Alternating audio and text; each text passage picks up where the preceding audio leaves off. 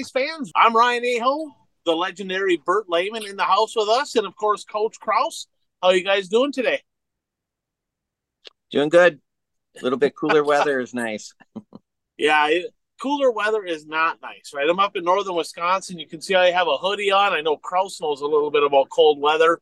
What do you guys got going on here? Kraus, is it hockey season yet or what? I'm hitting ice on Tuesday, Ryan, and it's been a long time since I've skated. So I don't. Fortunate enough, I have to. I should say, unfortunately, I have to tie my skates still. I haven't hired somebody to tie my own skates. I don't, Bert. I don't know if you played hockey or what, but tying your skates is the worst, especially at 6 a.m. practice. But my boys are coming to town Monday and start practice on Tuesday. So you got into the age now, I guess, where you have to actually put your foot up on the bench so you don't have to lean over as far to time. Is that how that works? Pretty much. That's pretty much how it works these days, yes. So this episode 192, brought to you by Zeuli's Race Engines. Folks, if you're wondering, who do I go to in 2024 for an engine? The proof's in the pudding. Go to their Facebook page and simply look at it. Tons of feature wins, tons of championships. They are flat out rolling. If you can't beat them, join them. That's Zeuli's Race Engines. So, Bert, I know you went to Shawano. We're going to talk a little bit more about Shawano later, but I know you went to Shawano. What else you got going on over there? That's the only race that I attended in person this past week. The Dirt Kings did race at Plymouth also. Well, they raced part of their program at Plymouth. I don't know if you want to get into that now or later in the show. Well, you can bring up what happened now. And again, we live in a world now, guys, where one little thing, and we're guilty of it. We talk about drama all the time, but a couple little things happen, and drivers go mental on social media. I saw Mike Mullen had a post, and I enjoy watching him race. And I'm not saying he was wrong, but is it different today when something goes wrong where drivers are just so extremely vocal about it? Is that good, bad? Talk about what happened and then give me your thoughts on that. They raced at Plymouth Dirt Track in Plymouth, Wisconsin. They got their heat races in, and there were 3 support classes. The 3 support classes got their features in, and they did driver interviews after the features. And just as the Dirt Kings feature was about to pull out onto the track, it started raining.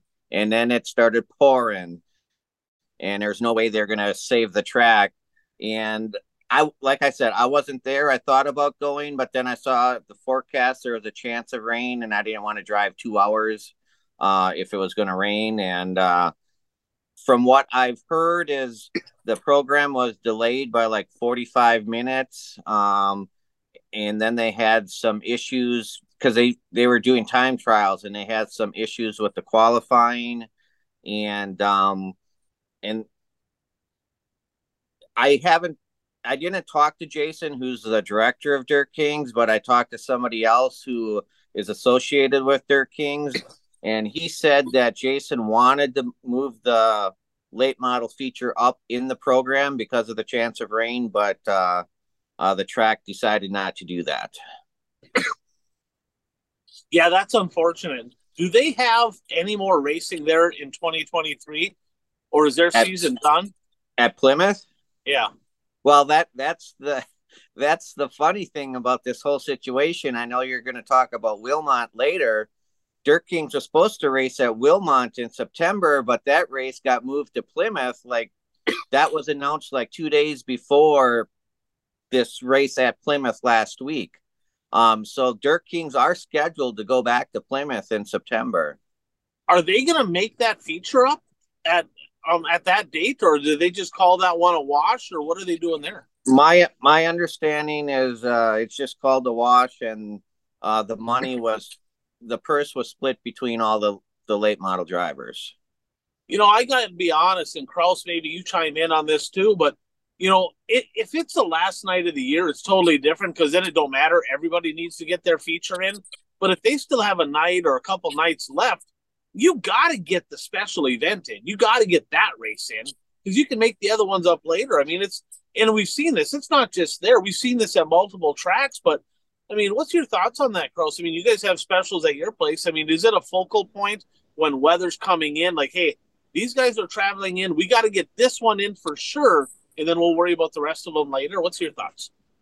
Yeah, I think so for sure. Especially, we got a curfew at Viking Speedway too, so sometimes that plays into some things at tracks. Especially, if you got, we ran into one year we had the street stock tour, and we tried pushing them up a little bit before the weather, and the weather ended up getting there, ended up raining out the last few laps. But yeah, you definitely have to try to. I think if you have a special, and the weather's been absolutely horrible to try to predict this summer. It's going to rain all day, and then it's sunny, and then it's sunny, and then it's going to rain. So that's been a big time damper on things too. So it's hard to. You're in a tough spot as a promoter. What do you do?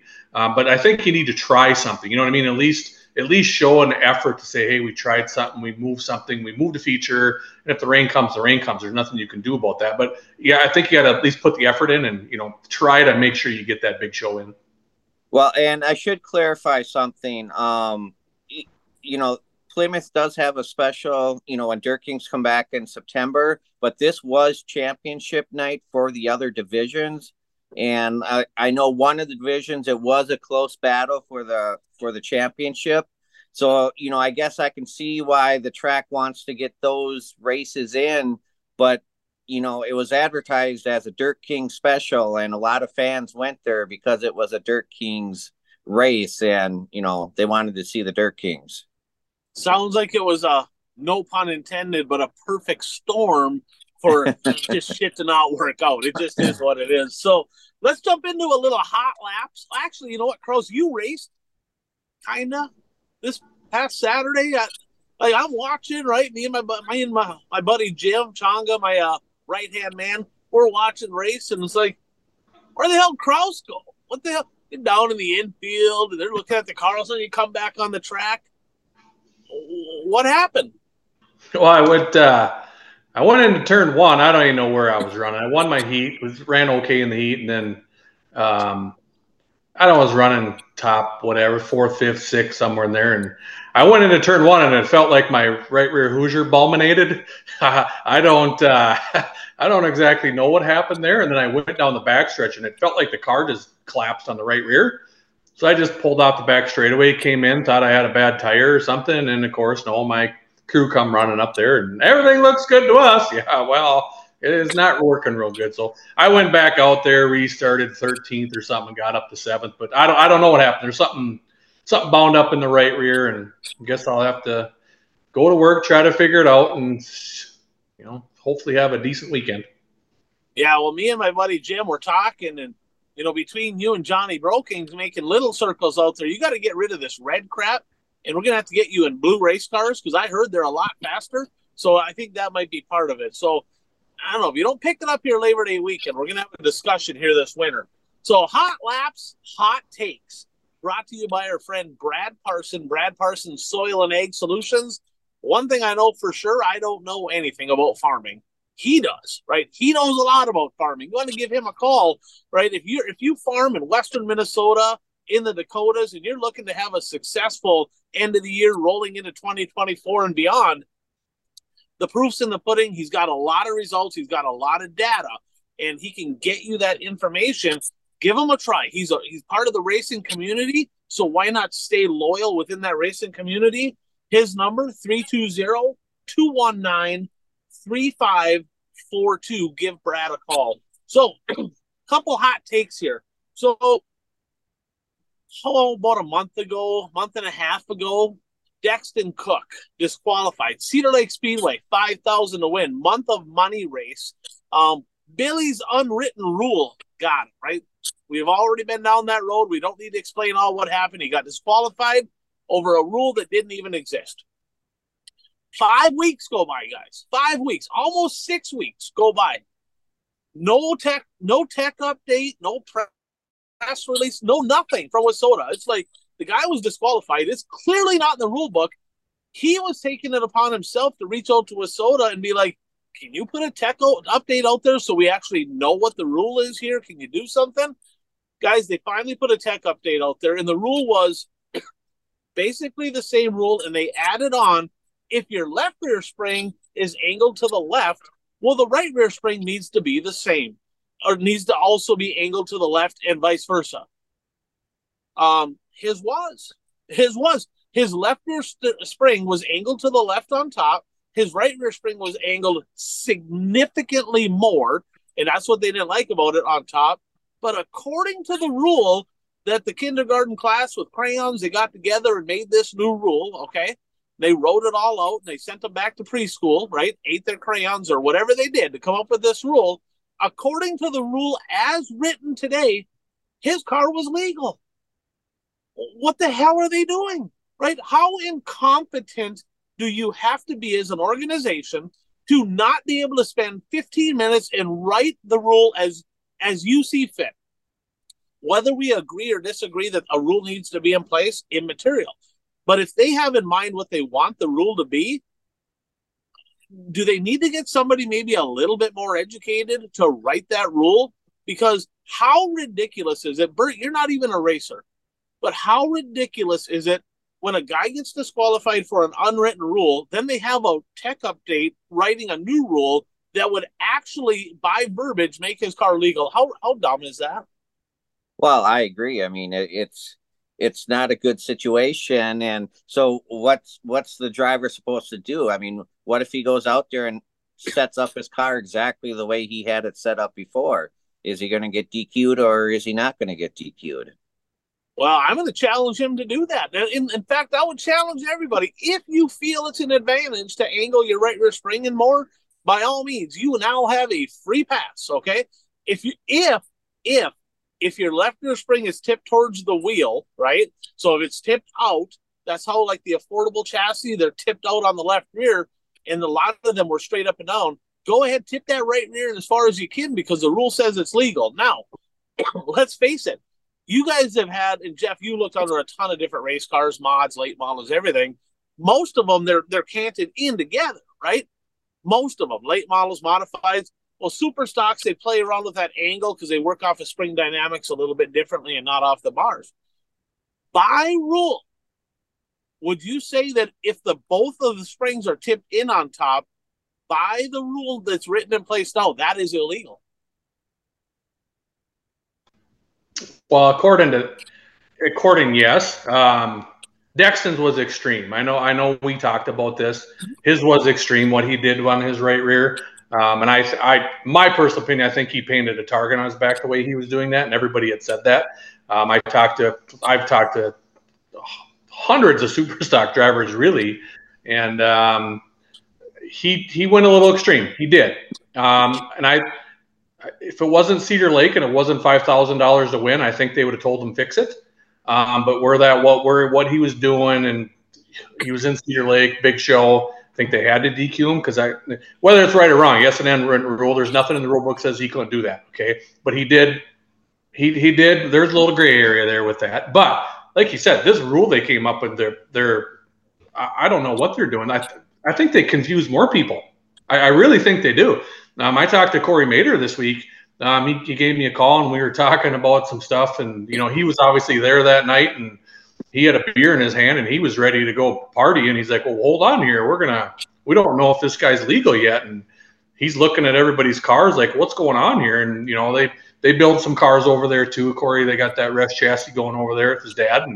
And they've been trying some stuff too. So I think they made the rule more confusing. I don't think they really – I don't know. Maybe you have to have a drawing. I mean, they have the third link drawing in the rule book. You know what I mean? They might have to put the drawing in there to show you what it means to tip your springs and whatever. But it is what it is. I think, like I said, I think every super stock's got pretty much the same deal going on now, and just don't get extreme like Dexton did. But yeah, that rule made, from what I read and what I saw, it made zero sense.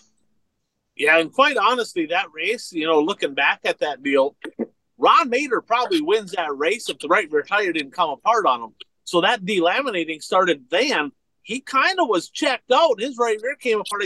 I think he still, after the DQ, he got second, but I think he finished third. He was a car to beat. So, and of course, Corey's in a super now too.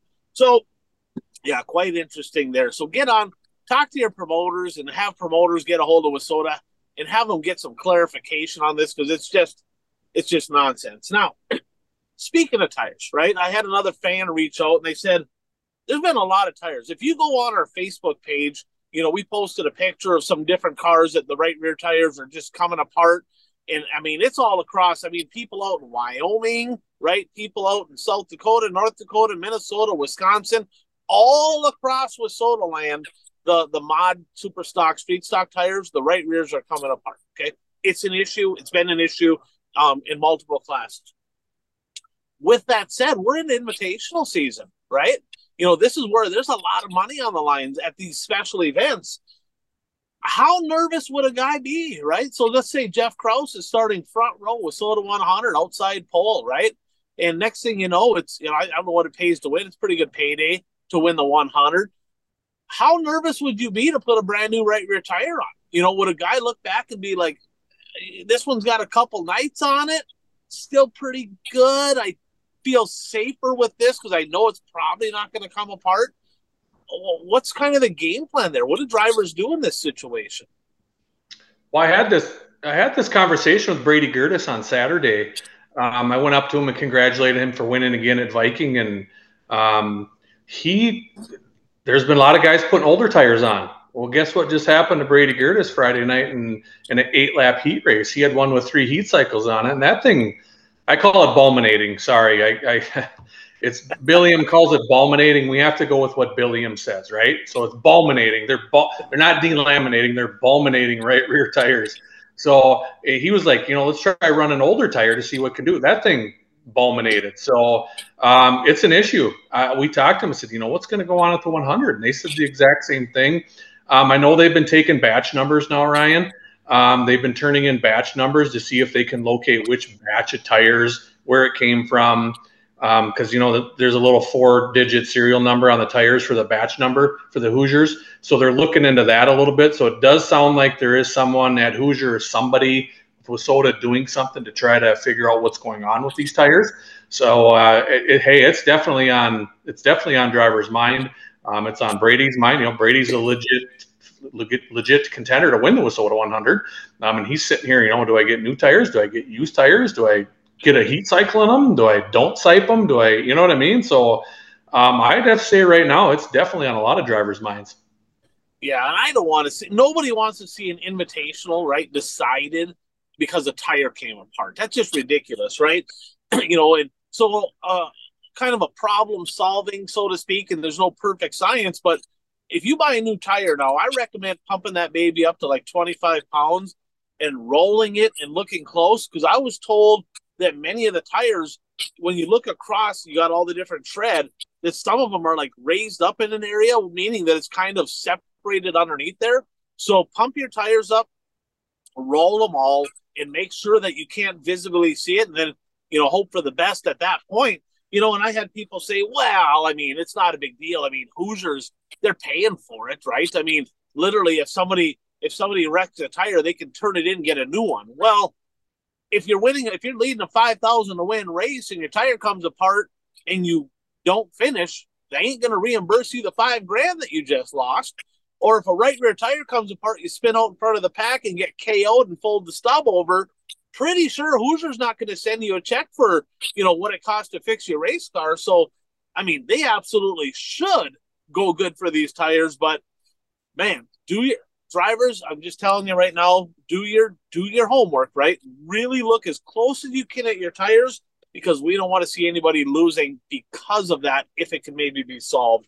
Bert, little craziness there. I know you're not the racer side of it, but what's your thoughts? I mean, as a fan, how discouraging is it? Like if you're at a race, any big race, right? And I get it. When rubber comes on a racetrack and they blow their right rear tires to the rubber, totally different. But if somebody's winning a big race as a fan, how irritating is it to see somebody lose a race because of a faulty tire? Well, that's irritating, but what's even more irritating for me is if in that same race there's multiple drivers that lose tires, like watching some of those late model races down south where the track is so abrasive and, they're popping tires left and right. It's no fun watching a race like that. So if it becomes a problem where multiple drivers are what, debulminating tires? Is that the word? If multiple tires debulminate during a race, that's very discouraging for a fan. Absolutely. So speaking of tires, right? You might have to run your old ones. I'd be a little careful though, because there was a press release, right, that came out from Wasota. So I'm going to promote a product, but I'm going to tell you to be careful. Do it on your own, right? So top 5 moments of the week, brought to you by our friends over at Daytona One Performance Lubricants. So lots of different products, guys, and their specialty overall, right? Because they have oils, they have lubricants, they have tire treatment, they got a lot of stuff. But their mission, right, their goal is to take the parts that you currently are running on a race car or a lot of different purposes and make them last longer, right? That's what proper lubrication in an engine and gears, all of that is to help your stuff last longer. Well, they do the same concept with tires. Well, if you're running used tires, probably feel like, hey, I'm at a little disadvantage, right? Because new tires are definitely better than used ones. They fire off better. But they have a product out there. First of all, they have a cleaner. The cleaner, perfectly legal. This is a legal thing to use is the cleaner. It's called Aqua. And this is what I want you to understand. I did not know a lot about tires, but imagine it being a cookie sheet, right? Or you're baking a cake. Well, you spray Pam cooking spray in the pan, right? And you bake the cake and you have that in there so the cake comes out of the pan, okay? Well, Aqua is to help remove the release agent in tires. So when they make a tire, they have a mold. They got to spray a bunch of stuff like a waxy substance in the mold to get the tire out. Aqua is a product they have perfectly legal. This is a legal product that actually when you wash it with Aqua and you rinse it, it's going to pull that waxy substance out of the tire. That's not part of that's part of the process of making the tire. That's not part of the ingredients in the tire. So you want to get that out of there to have a more consistent performance. Now, they also have tire treatments that are going to help you get more life out of your tires and allow those tires to fire, be better. And if you want more information on these products, give Chad a call, 507-828-3536.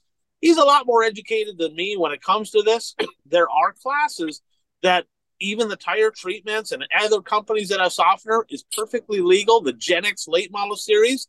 And they've had great success. They have a lot of guys running tires over a long period of time. They're doing that perfectly legal there. So the proof is there because they already are using them. Give him a call to get more information. So top 5 moments of the week, guys. Number 5, this one's kind of fun.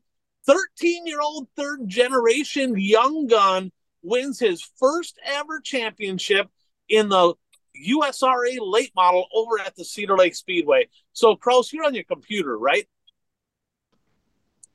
Correct. Okay, can you do me a favor? Jump on to go to My Race Pass. I should have did this. I forgot.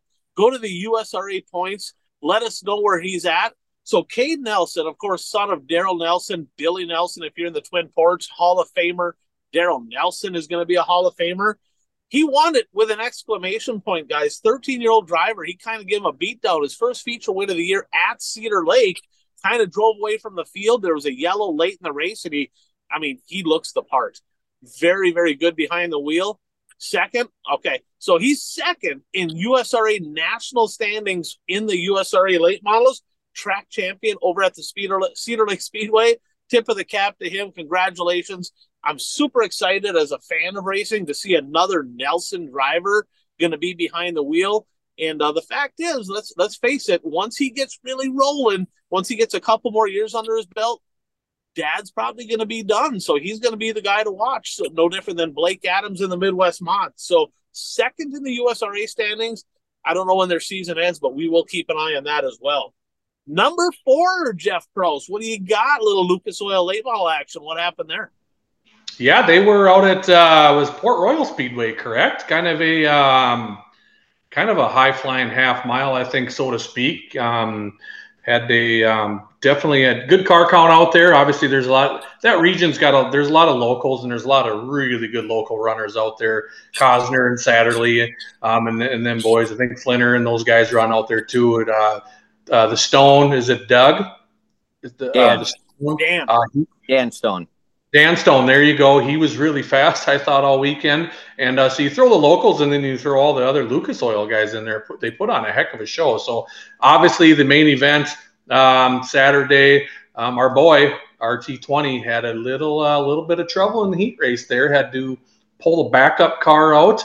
Ended up started 25th and was watching the race, and all of a sudden, and everybody was watching him. And like, yes, Jonathan Davenport, the fans want the fast cars to start in the back because that's what happens. That's what we want.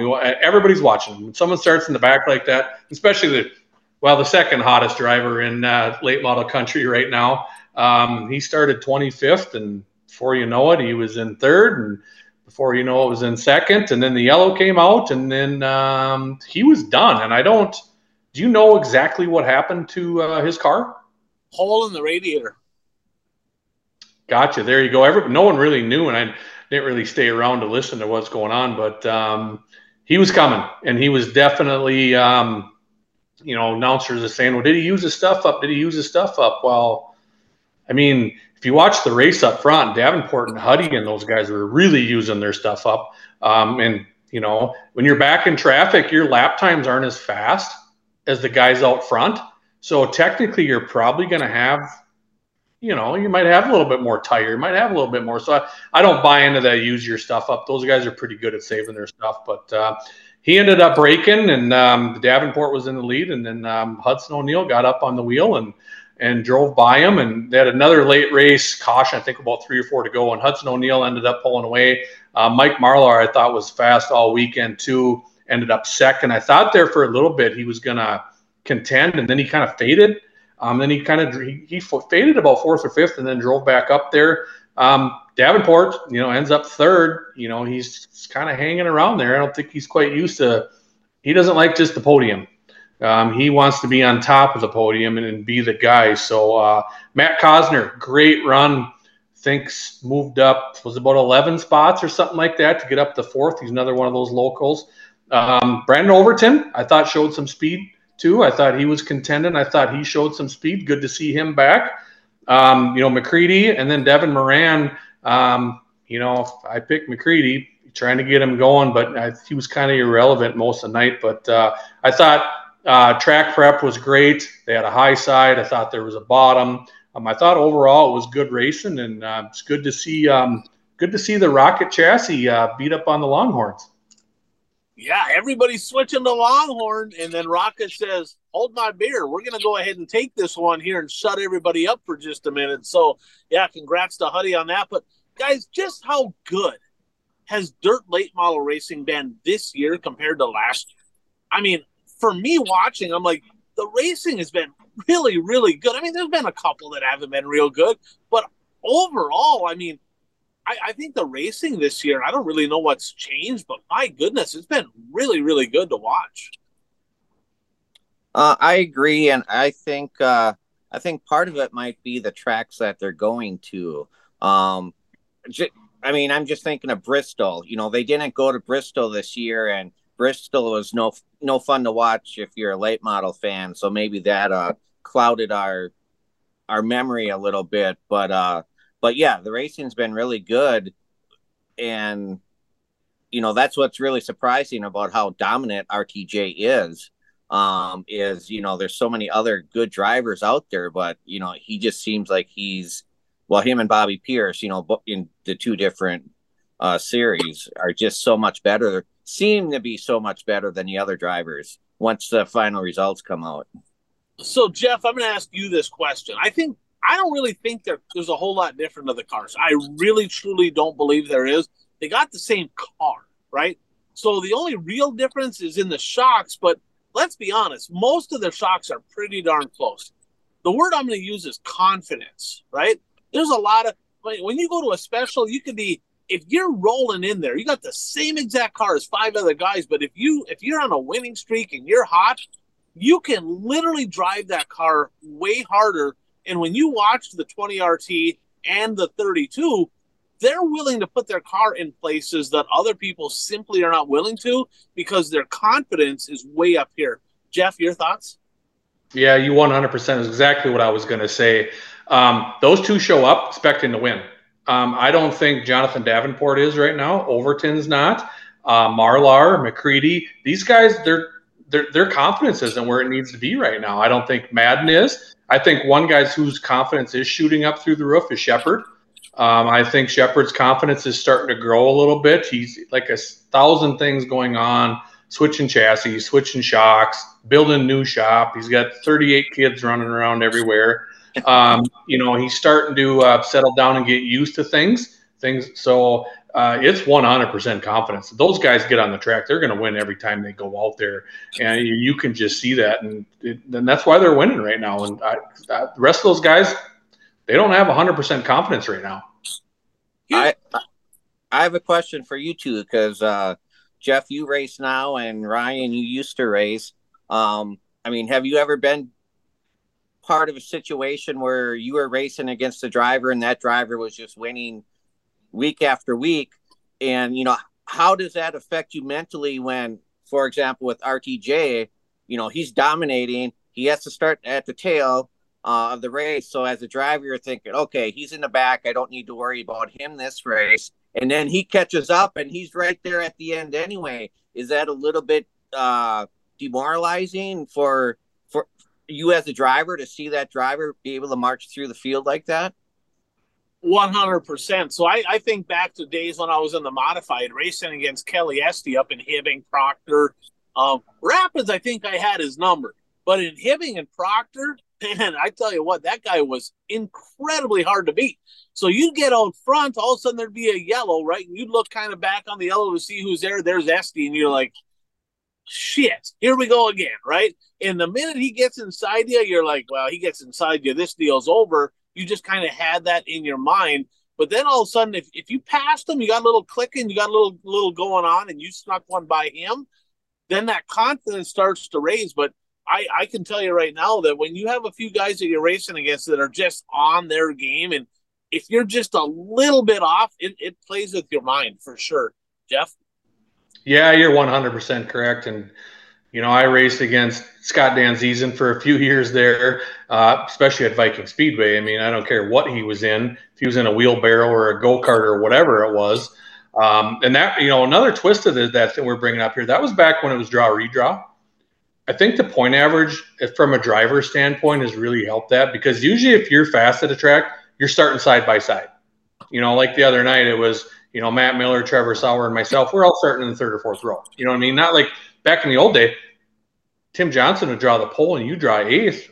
Why pull out on the track? So it's a big mental thing out there, So it's definitely huge, Bert. And, to watch RTJ drive by all those guys, it's, maybe they were thinking, we're going to get him a bad night and maybe we can get rolling. But he's like, nope, sorry, guys. I'm just going to drive right by you and go on to win again and not give you any confidence at all. I'd like to go back and watch those races, both Davenport feature and the Port Royal feature. And I don't know this, but I'd be curious to see when RTJ was done, do you think Huddy found another gear? Do you think that all of a sudden he's like, holy shit, I could win this thing now? Do you think he kind of picked up the pace a little bit? It looked to me like he started carving the cushion way harder after RTJ broke. I don't know if that's 100% true, but just a theory here, a little speculation. What do you guys think? That could be the case. One of your top competitors is eliminated, and that the race is coming to a conclusion soon. So, I've raced go-karts. I haven't raced cars, but I would assume, at the end of the race, you drive it, as hard as you can to try to get the victory. So let's jump on to number 3 here, boys. And Bert, we're going to let you take this one away. Let's head over to Eastern Wisconsin, another high-flying half mile over there. Yeah, Dirt Kings were at Shawano Speedway on Saturday night, 24 late models there, so good car count. And it was interesting in the heat race because Nick Avalink drew the front row for his heat race, and he was well on his way to a victory. And he got to about the flag stand, and all of a sudden there was smoke coming out of his car. Everybody assumed that the engine let go, but that wasn't the case. He actually broke a shock And so I'm assuming there's fluid inside the shock, so that would get on the headers and of the car, which would cause the smoke. Does that Yes. Yep. sound okay? Yep. That's correct. Yep. So yeah, so that's what happened to him. Everybody assumed that he was done for the night, that he had blown in the motor. And well, it's funny because with our pickums, everybody picked Avalink except for one person. They picked Mullen. Well, he was in that same heat race, and he pulled off in that same heat race because he clipped the inside tire, and the nose was digging into the track. So they both, I think, Mullen started 19th in the feature, and Nick started 20th in the feature. Nick did get up to ninth. Finished ninth, so he did advance up, but Terry Casey returned to Shawano Speedway for the first time. Boy, early 2000s, I would say, was the last time that Casey was there, and he drew the front row, and he pulled out to about a quarter lap lead over Troy Springborn. Springborn started sixth, but he made his way to second fairly quick, I would say within the first 10 laps, and Casey was having a difficult time maneuvering through traffic. The track didn't lock down, but the bottom groove was definitely the preferred line, but you could maneuver a little bit. And Nick caught, or Troy caught Casey, and for probably about 10 laps, they battled. Troy got alongside of them a few times, and they sliced and diced in different grooves, different lanes, and I didn't think Troy was going to be able to do it, but Troy got to the inside of Casey coming out of two, going down the backstretch on the final lap, and Casey drove it hard into three. And when I saw that, he drifted up just a little bit, which allowed Troy to duck underneath, and it was a drag race from turn 4 to the checkered flag, and Troy won by about a half a car length. I was yelling at Terry Casey. Me and Jim were watching this. I'm like, what the hell is wrong with this guy, right? He gave that race away. The bottom was dominant. The second lane up was all kind of dirty, marbly. Mm-hmm. And Troy Springborn, talk about the kind of the psychological thing, right? He knows how good and experienced Springborn is at, well, everywhere, but especially at Shawano. And when he kind of showed his nose, Casey just lost his mind. He started driving harder, missing his mark.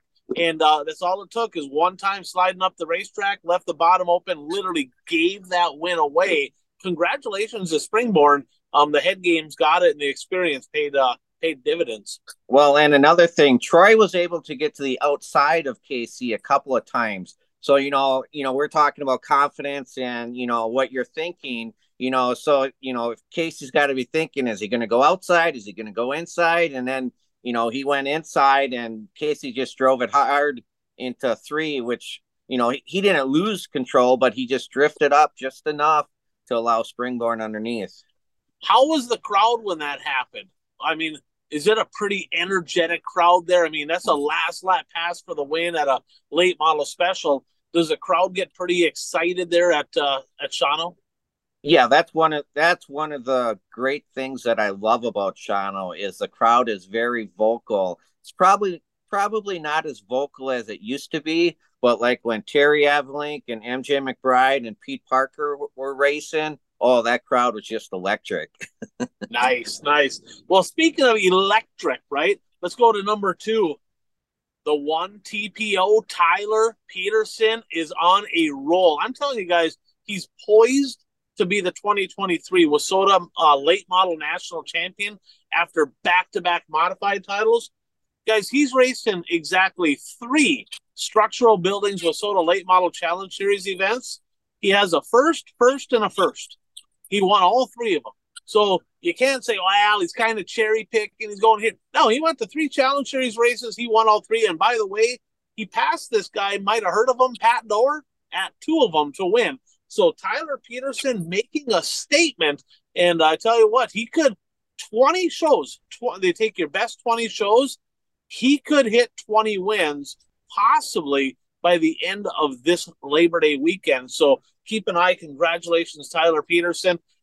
Modified, not running quite as much. I mean, he's still fast in that, but the late model is his primary focus and trying to seal up a natty. You guys get to watch Tyler Peterson at all at Ogilvy by chance? I know he won, I think, at I-94 as well, but I'm telling you what, he looked really smooth. That car rotates really good at Ogilvy. I did not see any of those races. And number one, let's stick with the Big O racing. I tell you what, the tip of the cap right there to the track prep crew, because the racing's been pretty good. And I'm Bert, you and I, maybe Jeff too, but you and I for sure, we're big points. We love following a championship battle.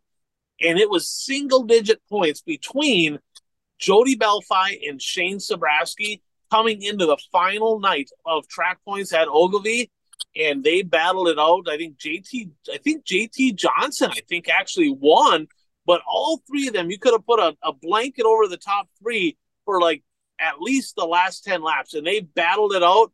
Belfi ends up edging them out. Great race. It's on Dirt Race Central, but that wasn't the most exciting thing. Jody Belfi helped with several other drivers. Too many to list, but I know Jody was very instrumental in this. He put together a Hope for Kids night over at Ogilvy, and a lot of the drivers, including him, I think Shane as well, they actually took their winnings and donated it back to Hope for Kids. Very cool deal. In between there, and I think they did some stuff over at the Granite City Motor Park, it was right around $25,000 they raised for Hope for Kids. So Jody Belfi, congrats on the championship, and thank you for all the cool things like this that you continue to do for dirt track racing. So let's jump on to the next topic here, guys. A little who's hot and who's not, brought to you by Fastlane Motorsports and Powder Coating of Ashland, Wisconsin, home of the Galloper chassis. I used to run one of those in the modified, got a few wins on an old Galloper chassis, but they do a lot more than build cars. They do a lot of fabrication. They got a custom fab shop, powder coating, sandblasting. They're the parts vendor at many area tracks throughout the Northland. If you need tires, parts, safety equipment, by the way, title sponsor of the Fastlane Northland Superstock Series. So they do a lot for racing. Give Chris a call over at Fastlane Motorsports and Powder Coating for all your dirt track needs. So, who's hot? Let's start with you, Bert. Who you got? I'm going to go with some buggy action and go with Logan Schuchart. He's strung together a few wins and definitely deserves to be on the hot list. Yeah, won the million, but he doubled up this week and kind of gave old Buggy Bobby, gave Sheldon Honenchild a little bit of an education. Kind of worked him over pretty good, so Schuchart hot. Who else you got maybe on a local level? Local level, I'm going to go with Troy Springborn. I mean, obviously he won the Dirt Kings race, but he won. He missed the previous week at Shawano because he raced at Mississippi Thunder and Deer Creek, and he had some pretty good finishes there. But he won the feature in Shawano the week before that, so his last two races at Shawano Speedway, he's won the feature there. Awesome, Kraus. I'm not. It's pretty much the same old on the national scene. It hasn't really been. I want to see if Brandon Shepard can put a streak together here. Maybe he can get hot, but it's pretty much. Thornton was going to win. Pierce was going to. My bold prediction was going to come true until he blew that tire because no one was going to catch him Saturday at Davenport. So pretty much the same old. But a couple local guys. Brady Gertis is on a rail right now in that modified. I was looking it up, I think, and if he went to Balminated that tire in at Cheyenne River, he would have probably done a little bit better at the mod tour, but he's got a bunch of wins. His last 9 shows, his worst, other than when he Balminated tire in Cheyenne, his worst finish is second place. He won I-94 on Friday, won Viking again on Saturday. He won the Moonshine Mod Tour title. Super hot right now. Really interesting to see. He's going to be a player at the 100 and anywhere he goes at the end of the year. And then Justin Vogel, he's got 8 wins in. He's got 8 wins in August. He almost swept the weekend. He got second at Monty on Friday. I didn't quite see how that happened, but I know he's great race. He put on a pretty good show at Viking and drive through some guys and won there. So those are a couple hot guys, and I think two hot guys to watch out. Special season, those two will be in contention no matter where they go. Yeah, they've been really good, and I had Vogel on my list as well. And we're going to do another episode here, you and I, on the points deal and a couple specials. But Justin Vogel right now is literally only 3 wins behind Braden Brower. See, I thought the national championship race in the street stocks was going to be between Braden Brower and Tucker Peterson. Tucker Peterson only has 4 full car count wins. Guys, Justin Vogel has 14. Braden Brower only has 9. So he's only 3 wins behind him. And I tell you what, those 3 drivers, if I had to bet, I think Peterson's the odd man out. I'd probably lock him in at 3rd. It is going to be an epic battle between Brower and Vogel to close out this national championship, and I'm excited for it. So I have Tyler Peterson. I mean, that's kind of an easy one, right? I mean, 16 wins as a rookie in the Wissota Late Model division. I mean, that's unbelievable. And it's not just like I start in front on kind of like local races. He's winning some big races, right? Challenge Series stuff. And he performs. It seems like if he unloads, that car is so good. And he's just got great car control. I mean, keep an eye on him. He's another guy that could make some noise come invitational season. I had Vogel as well. And then another guy to keep an eye on here, that this one here I'm really excited about come invite time, Jeff Massengill.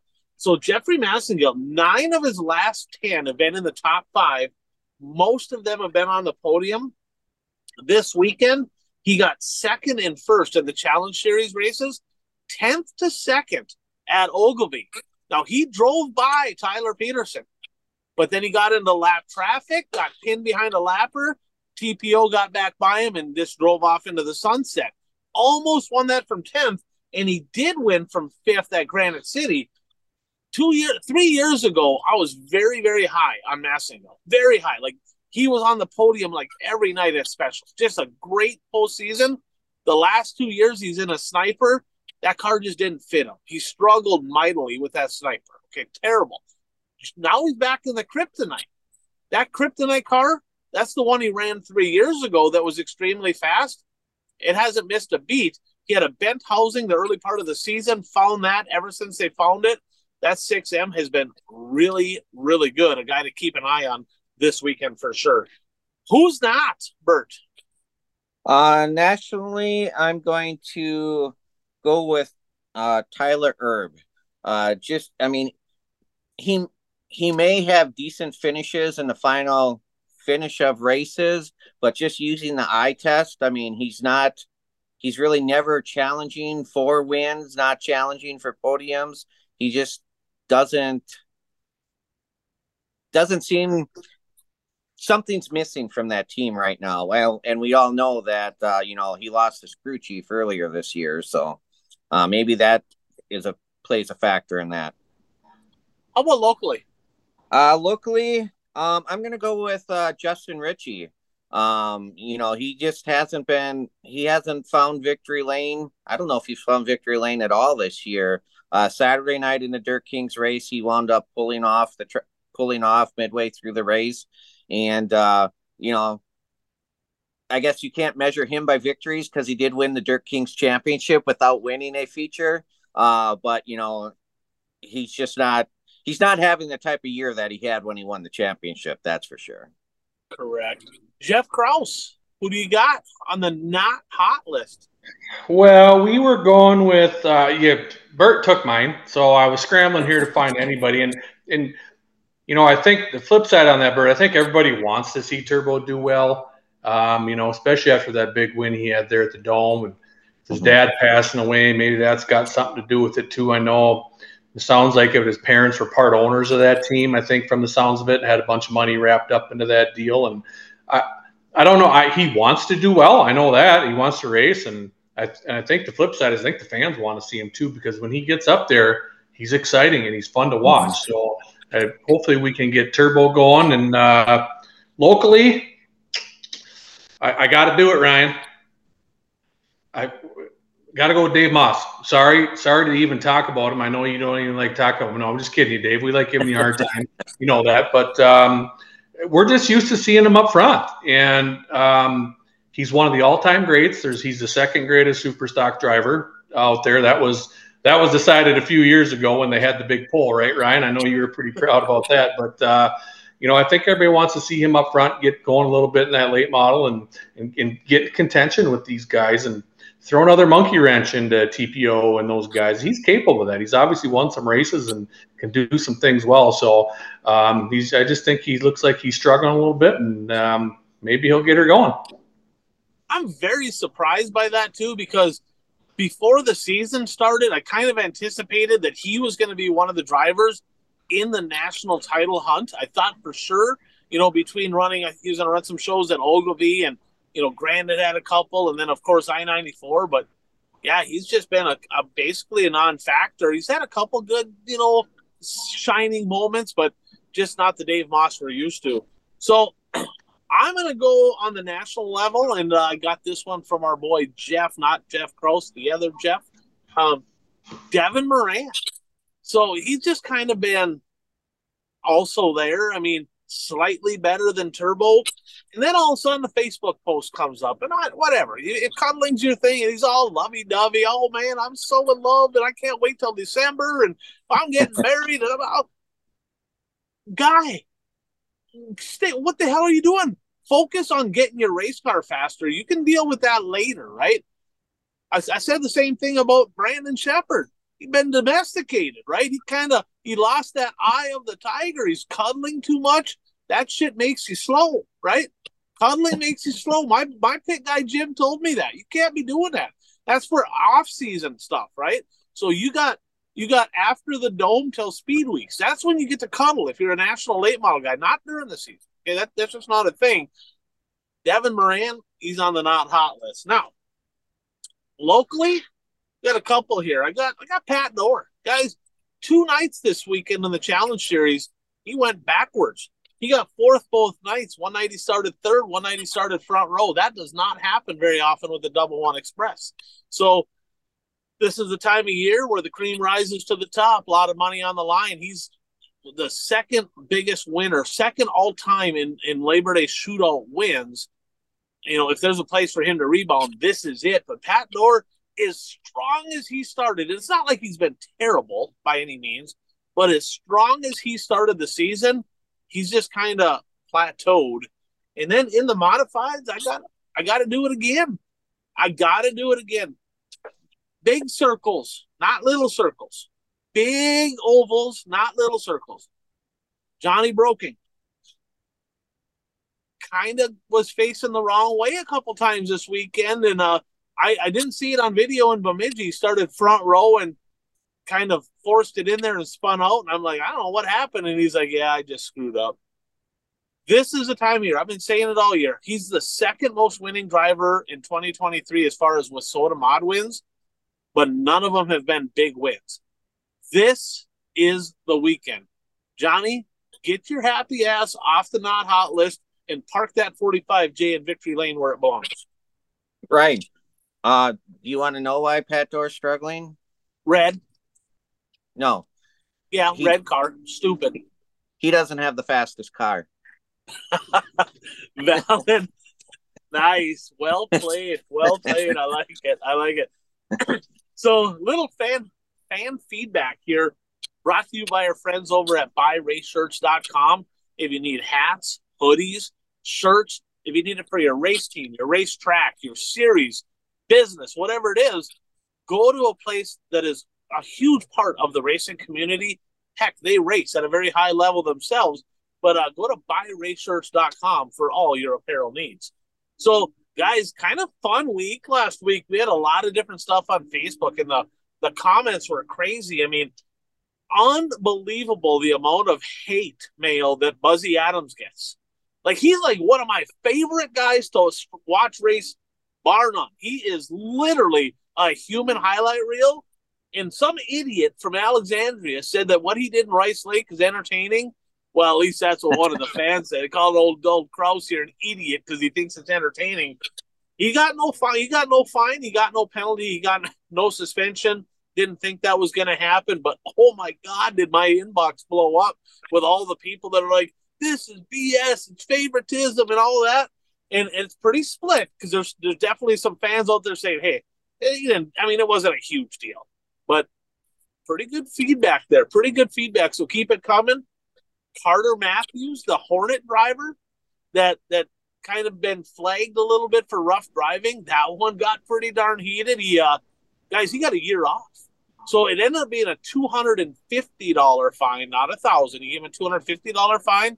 Loss of all national points. He was your national point leader in a 1-year suspension. Kraus, didn't he come down? He came down to the old Viking Speedway, didn't he? He did, and he came down and super nice guy. I think he got third or fourth, but he was battling like 3-4 wide the whole race. Didn't touch the car. Was super clean. We did have a couple short tracker guys say, hey, what's going on? Why is he here? I said, well, hold on here a sec. We're not Minnesota. He can run here. We talked to him. The flagman top said, hey, we'll be watching you. We know what happened. And they said, yep, nope, I get it. I'm sorry. It got the best of me. The points got the best of me. He just said, hey, I just lost my cool. And he kind of, he didn't think he deserved that big a penalty, but he said, yeah, something should have probably been done to me. So he was super cool, super nice, did a good job, and plans on coming back down to our Labor Day doubleheader this weekend. I'm glad to hear that, right? Because he showed that's being professional. He kind of owned it, right? And I personally haven't talked to him, but from what I'm getting out of this, he's like, you know what I did was wrong, and I deserve to get something. And there's some people on there that are just Carter Matthews haters, right? Because maybe they compete with him and whatever. That's their deal. And they're like, oh man, he needs a year off. Well, in the history of Wissota racing, there's never been one single driver kicked out for a year for rough driving. That's not been a thing. So, I mean, it's too excessive. It's done. It's over with. It is what it is. But unfortunately, glad to see there's some tracks out there, not Wissota on the Hornets, and he's able to go still race that 07 car. Also, clear that a lot of people aren't real happy with Hoosier. There was a lot of feedback on that one as well with the tires coming apart. You might want to take a look at that. But we have got a handful of questions here, comments that came from some listeners. First one came from Jay. And Jay said, seems like there's a lot of BS. And Bert, you alluded to this over in eastern Wisconsin. It's just all drama, right? It's everywhere. Drama everywhere, right? So with all the drama and BS and the high cost of racing and getting into another politic year here with the election coming up and all that type of stuff. And now there's supposedly a new strain of COVID, which that's probably going to play havoc on the economy as well. With all that said, is racing on a local level as we knew it on the way out? Is it on the rise or is it on the fall? What's your guys' thoughts? I mean, racing is ever evolving. I mean, how many times have you been talking to an old timer and they say, back in the 70s, when we raced, the stands were packed and this and that. And yeah, I mean, you look at pictures from the 70s, 60s and 70s, stands were packed. But like we discussed on the show a lot, there's so many more different things grabbing at for your money. There's so many different things that people can do now rather than go to the races. I don't think racing's ever going to go away. Let me rephrase. I don't think racing's going to go away in the next several years the way we know it. I think what's going to affect racing is once we get into EV vehicles and there's more pressure from politics on fossil fuels and that sort of thing. Yeah, I mean, things are changing, and we don't want to go down that rabbit hole. I'm actually going to segue in another question, kind of tie it all together, because Pete actually asked, so Barry Braun owns XR. He posted on Facebook a picture, and, he just talked about, he goes, racing is at an all-time high. Do just raving about record crowds, and how the sport is thriving. So on a national level, right, super late model racing, I think maybe it is thriving there. I agree. On a local level, I feel like it's maybe going the wrong way. And he actually that Jay actually went on to say, I got a couple race cars and I don't know if I want to keep doing it. Dude, like, you got to keep going. Don't be a quitter. I was a quitter. I regret it every day. I wish I still had a race car. Don't sell the car because you want to have something to do. But Kraus, I mean, what do you think about racing as a whole? There is just more drama. Everybody's triggered by something. The cost. I mean, you used to race 3 nights a week, pretty regular. Now you're racing 1 night a week. I mean, why? Why have you decided to taper down? How does that relate to these questions? Well, there's a lot that goes into it. It's chasing my daughter around in the summer now. The kids are getting older and stuff like that, sports and things like that. But the main thing right now is the cost of diesel. I mean, I used to go KRA Monty Ferguson and come back to Viking for 60, 65 bucks and put 20 bucks in the generator. I'd be good. I mean, you're going to drop 250 right now easy. Tires have gone up. My race fuel is $14 a gallon. And what have the payouts done, Ryan? Stayed the same. And in a lot of cases, many, many tracks, the payouts have actually gone down. 100%. So, I used to be able to race my super and, I used to do pretty well. I'd win 10, 15 features a year and, run 40, 50 shows. And, I'd have, 40 top fives. And you know what I mean? You can do that. You're putting $6,000 to $1,000 back in your checkbook every week. And that's not the case right now. And I think, nationally, I think the big thing has just been the streaming. You can watch racing almost every day of the week, and people, I think it's hurt racing locally. 100% has. And I think as far as locally, I really think racing is leveled off right now. If you look at car counts with WISSOTA the last 3-4 years, they're about the same. They haven't dropped off as much as people think. It's about the same. Car counts have been pretty level. We're at a tipping point right now. Which way is it going to go? Are we going to get these costs down so we can get the cars back up? So I think that's going to bring more fans to it. Or is the cost going to keep going up? We're going to keep losing cars, weekly shows down to 40, 50 cars already. So we're at a tipping point right now. I really think so. And that's from a driver and from a promoter side of things too, we're in the lakes area over here in Alexandria, and there's concerts going on every night. There's people out on the lake, and we're trying to do kids nights and extra things and giveaways and try to get people to the races, not for the racing. So it's I really think it's at a tipping point right now. And I think we, the tracks, we need help from WISSOTA. I think the drivers need help from WISSOTA. I think everybody needs help, and there's enough passionate people out there that want to race and keep doing it. But we need to. The main thing is the cost of these cars. You're with the sports getting killed right now by the cost of these cars. It's just the reason why I have a 4 or 5 year old car right now is I can't afford to buy a brand new chassis and transfer my stuff over. I'm a family owned small market team, so we're at a tipping point here, and obviously everybody wants to see it do well. So hopefully we can keep growing and staying stable at the local level. And I'd like to add on about the cost of racing and the cost of the cars. I mean, Ryan, I sent you that picture earlier this week in eastern Wisconsin. There's somebody, they're trying to sell a IMCA Sport Mod, which is maybe not the very beginner class, but it's considered a beginner class in IMCA. IMCA Sport Mod turnkey $29,000. And I mean, who can afford, if you want to get into racing, you can't expect somebody to invest $30,000 just to get started in racing in a beginner division. It's not a winning formula for survival. And then also I want to touch on the crowds.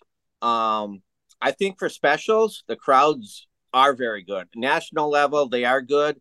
Just as an example, Shawano Speedway, they had the Dirt Kings this last week, and it was one of the larger crowds in the last several weeks, and we touched on this last week when we talked about that new special being added. People want to see the best racers converge into one venue to duke it out, and when that happens, the crowds, will show up to watch the racing. But like Jeff said, you can't just promote for the racing. You have to promote other things that go along with the show. 100% agree. So I got another one here. This one here comes from Joe. Speaking of national racing, late model series, a little bit of news, right, in the super late model stuff. Bruning went to Longhorn. Clanton sounds like he's going to be done at the end of the year. Rumor has it he could end up being the tech director for Lucas Oil. Then we saw Chris Madden, right? He jumped into a Longhorn now. And Longhorn made the post out there, Steve Arpin did, that they T-Mac no longer the house car driver for 2024, and they are going to take a look at the house car program moving into the 2024 season. So Joe says, what do you think is going to happen there? What's your thoughts? Do you guys have any thoughts? I have a couple thoughts, but what do you think? What do you think is going to happen? What do you think should happen? What do you think? Well, first of all, I didn't even know T-Mac was the house car driver. So I'm not exactly sure what benefits the house car driver gets, what that team gets. And, they didn't go into, they just said it was a mutual decision. They didn't go into what it was. And, this is just me wondering. I mean, and we've talked about this on the show. Was T-Mac not racing enough to be the house car? Does Longhorn want their house driver to be racing more? Because T-Mac basically just races Lucas, and that's it. Like I said, that's just me speculating. That came to my mind. I don't know if that had anything to do with it or not. Jeff? Oh, no, sorry. Go ahead. No, you're still, I thought you were done. My bad. Keep going. Well, I was just going to say, as far as the driver stepping in, I don't know. I mean, you could say Brandon Shepard, but he's only been in a Longhorn 1 year. How does that make the drivers feel that have been racing a Longhorn for several years, or, for quite a while? So it'll be interesting to see who they put in that car. Jeff? Yeah, I'm gonna say there's not gonna be a house car, because I think Longhorn's in the position right now they don't need one. Okay, they have everybody. Let's concentrate. I think they're getting themselves in a pickle right now, just because they have all these drivers in their Longhorns. Well, you can't help everybody. You know what I mean? Someone's gonna get mad. Someone's gonna get upset, and who knows? Maybe that was going on Rocket. I know that was going on with MB. Ryan, you and I talked about that. Not getting help. Mars that 1 year left Eldora of the world, and all his MB guys got mad at him. You know what I mean? So they don't need a house car. I think they just need to concentrate on all their drivers. Try to keep everybody happy. You're trying to keep all those Longhorn guys happy is going to be absolutely impossible. Now especially got Madden jumping over. You know how he gets. He's pretty owly, and he's not afraid to ruff some feathers and yell and scream. So I'm going to say I think they don't need one. I think they just need to focus on helping everybody. One other spin on this deal is the Rumley 5, right? Rumley's tied in with, the 5 and the 6, I guess, but he's directly tied in with them, with Bilstein. I feel like I wouldn't be surprised if they'd say, look, the Rumley car, that's the house car program, and then they kind of filter in drivers. You saw Overton drive it, B-Shep drove it, T-Mac was in it. You see a few different drivers bouncing in and out of it. I can see them announcing, because the purpose of a house car is, A, marketing. We want our cars, want the house car winning. Well, they're already winning everything. They don't need the house car. And R&D, and they got all the best drivers. That's kind of their R&D deal. So I wouldn't be surprised if that Rumley car ended up being the house car that way. Last one here, unnamed. Got one on points, but we'll save that for next week. So this one's from an unnamed guy, okay? We're less than 2 weeks away from the greatest show on dirt in Wissota country, the Wissota 100 at the I-94 EMR Speedway. And quite honestly, the show was great last year. I thought there was some fantastic features. But we're 2 weeks away. Guys, the IMCA Boone Super Nationals is this week. They have over 1,000 drivers pre-registered to race that event. Wissota doesn't even have a list of drivers or anything that is pre-registered. The only thing I've seen on their marketing efforts were get your pit parking, right? And get your camping spot, which costs literally 3 times as much as it costs to camp at Cedar Lake. He asks, where's the purse? Why have they not posted a purse? Where is it? What are they doing? It's a week and a half away. Nobody knows what they're racing for. I remember last year, the executive director of Wissota, and this is a conversation I had with this gentleman, is he promised there's going to be all kinds of contingency awards at the 100. Anything, right? Where's the promotion? If, in fact, there is, and these companies are giving a bunch of stuff away, why the hell aren't they promoting it? Why aren't, like, if, for example, let's say company A is giving a bunch of their product to the feature winners, don't you think they should be on Facebook, see awards, or they're just not promoting anything? Jeff, as a promoter and as a racer, your thoughts on just the way that they handle all of this? Yeah, I don't, it's tough. I don't, the flip side with me is as a driver, I don't, I haven't been there in a couple of years. It just, like I said, I can't, just right now I'm full-fledged into hockey, and, usually I should be pretty pumped. I'm the second winningest all-time super stock driver at I-94 history behind Tim Johnson, and should be going up there. And a few years ago, I was in contention, so it just cost too much for me to go up there. You get all these emails saying, "Hey, do this, do this. Your renewals are open. Renewals are open." Well, drivers want to see the purse, want to see the format. What's at the start? What's the contingency stuff? What's going on? Is there vendors there? Who's all there? They want to get the hoopla going. Get the negative publicity behind. That's right now the negative publicity is how much it costs. Get that out of the way and get some positive stuff going. You know what I mean? Then people aren't going to realize, I spent $2,000 to go race at Wissota and get my $165 back. They said they were going to take the AFCO Race of Champions money, I believe, and put that into the qualifying features. Where's that payout so people can start planning ahead and start getting into it, and so say, hey, look at now it's probably still one of the biggest features I've ever won was a Wednesday night at the qualifier, and I had Tim Johnson, Tommy Richards, Shane Sabraski, and Dave Moss breathing down my neck, and I got $150 to win that thing. You know what I mean? So it's like, hey, are we going to put some more money into that? Or I didn't even get a trophy. I didn't even get into victory lane. Or what's the hoopla about? You know what I mean? Let's get some positive vibes going here. It just kind of seems like everything's kind of negative. Let's get some positive vibes going here. And yeah, they've said, a couple drivers are coming. They made some posts, but we all know Shane Sabraski's going to be there and Trevor Nelson's going to be. We all know that. You know what I mean? So, yeah, it's definitely. All the dirt came out and said Wissota 100 news inside, and I looked at it. Unless I missed something, there was like one half page or something with some info. So, yeah, definitely a little behind the 8 ball here, and got to get going. Yeah, I'm with you on that completely. They got one event to do a year as an organization, one event, and it's a dumpster fire, and they're like, oh man, you guys are hard on Wissota. Well, do something to change it then. Give us something good to talk about. They don't. They just continuously. So weekly pick'ems. We do this every week. We take several races. We got a group of drivers or a group of fans in our text feed, and we constantly are picking these races. And this brought to you by Impact Health Sharing. If you're self-employed, a business owner, if you're a family that's paying too much for health insurance, or if you don't have it because it just costs too much to even get it, I might be able to help. Can't promise you nothing, but I can get you a quote. I can get you the information you need. Give me a call. Give me a text, 218-969-1380. That's Impact Health Sharing. So last week, guys, we picked the late models at Davenport. Of course, we talked about that. Pierce, and then Huddy won that. Another guy that ran good there, Madden, actually was fairly sporty. A little bit of drama there. I know that Bobby Pierce kind of had a pretty aggressive slider. I thought maybe that was going to get a little dicey. But Davenport, I'm so glad, guys, they got rid of that.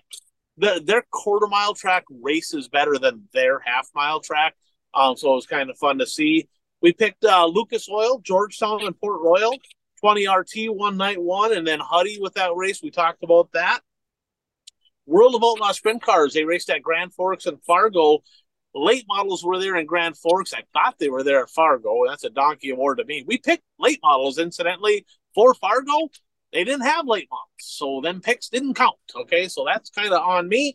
But Logan Schuhart, Bert talked about that. He doubled up. And then I picked TPO, guys. I picked him to win at Grand Forks on Friday, and I even went as far as saying him and old Dustin Strand are going to have a little scuffle. That obviously didn't happen because TPO went to I-94. And I messaged him. I'm like, hey, great run. Congrats. Wrong track, jackass. Like, what are you doing? He's like, did you see the track? I'm like, yeah. And I'm like, kind of heavy. He goes, late models, when the World of Outlaw Sprints are in town at Grand Forks, are track packers. They tear up, like, literally over half the field DNF because it was so muddy for the late models. He's like, I wanted no part in that. Gresseth, I think he went to Brown County or whatever. He always runs Grand Forks. So I guess I didn't think about that. TPO was right. And of Shane Edgington, he's a pretty fun guy to watch. He got it done there. Dirt Kings, of course, Bert talked about it already. Challenge Series, TPO, and then Jeffrey Massengill won night number 2. So a little recap of where we all stand according to how we did this past week. Kent, Brad, and Carl plus 10 on the week. Curtis, Bert, and Ryan plus 9. Now, I had RTJ, and a bunch of us did. RTJ and Bobby Pierce on in their respective features. They were probably going to win and didn't. Dan had plus 8. Mike had plus 7. And a huge, huge congratulations to our friend up in Michigan. Jeff got a point this week. 1 point for Jeff. Good job. Not Jeff Krause. Our standings, Curtis at 140, Bert 2 points back at 138, Brad at 130, Mike at 124, Dan at 119. That's the top 5.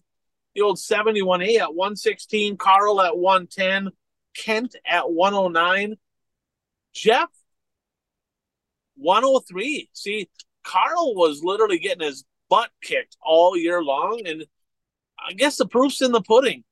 Carl is the superior Erickson in the family, and it's showing right here as he is literally 7 points ahead of his brother Jeff. So, Carl, great shout out. Probably should put you on the hot list for kind of showing your brother up here. Upcoming events, some shows we're going to pick. And is there any of those races, anything to touch on any of those other races? We kind of touched on most everything, right? Is there anything that you want?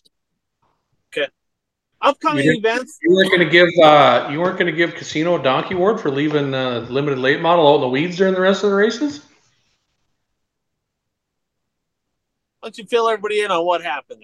they probably do. That was kind of interesting.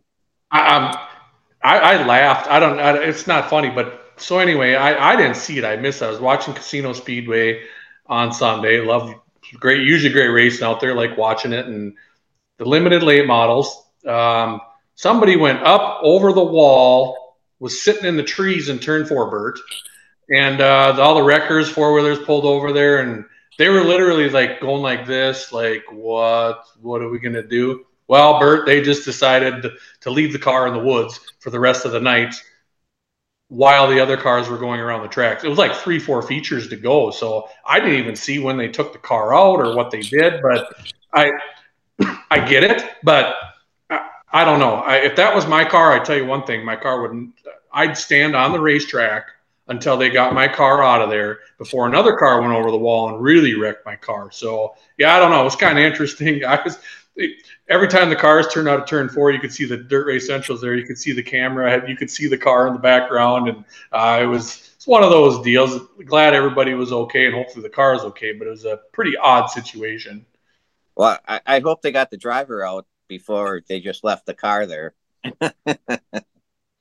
Yeah, he definitely was there. And I thought about you, Jeff, because kind of a little hothead once in a while. I'm like, man, I wonder what him or Tom Nesbitt or one of these guys would have did. We're just going to leave your car here for the rest of the night. I mean, yeah, I guess we would have heard about it on social media if something would have happened to the car. Fortunately, nothing did after the fact. So, yeah, that was interesting to say the least. So this week we're going to pick races. World of Outlaw late models, Mississippi Thunder Speedway, one of the best. Well, both of these racetracks, Mississippi Thunder and Deer Creek, have had unbelievable races so far already in 2023. I don't think these ones are going to disappoint as well. They're going to be fun to watch. Lucas Oil late models are at Portsmouth and Tyler County. A couple big tracks that I would just say, I'd probably rather watch Mississippi Thunder and Deer Creek than Portsmouth and Tyler County. Probably going to watch both, but them tracks don't typically race quite as well. World of Outlaw Sprints, the Sage Fruit Nationals, triple header out at Skagit, and then they run Monday at Grays Harbor as well. So 4 races for the Woo Sprints. And then locally here, it's kind of the official start to invitational season.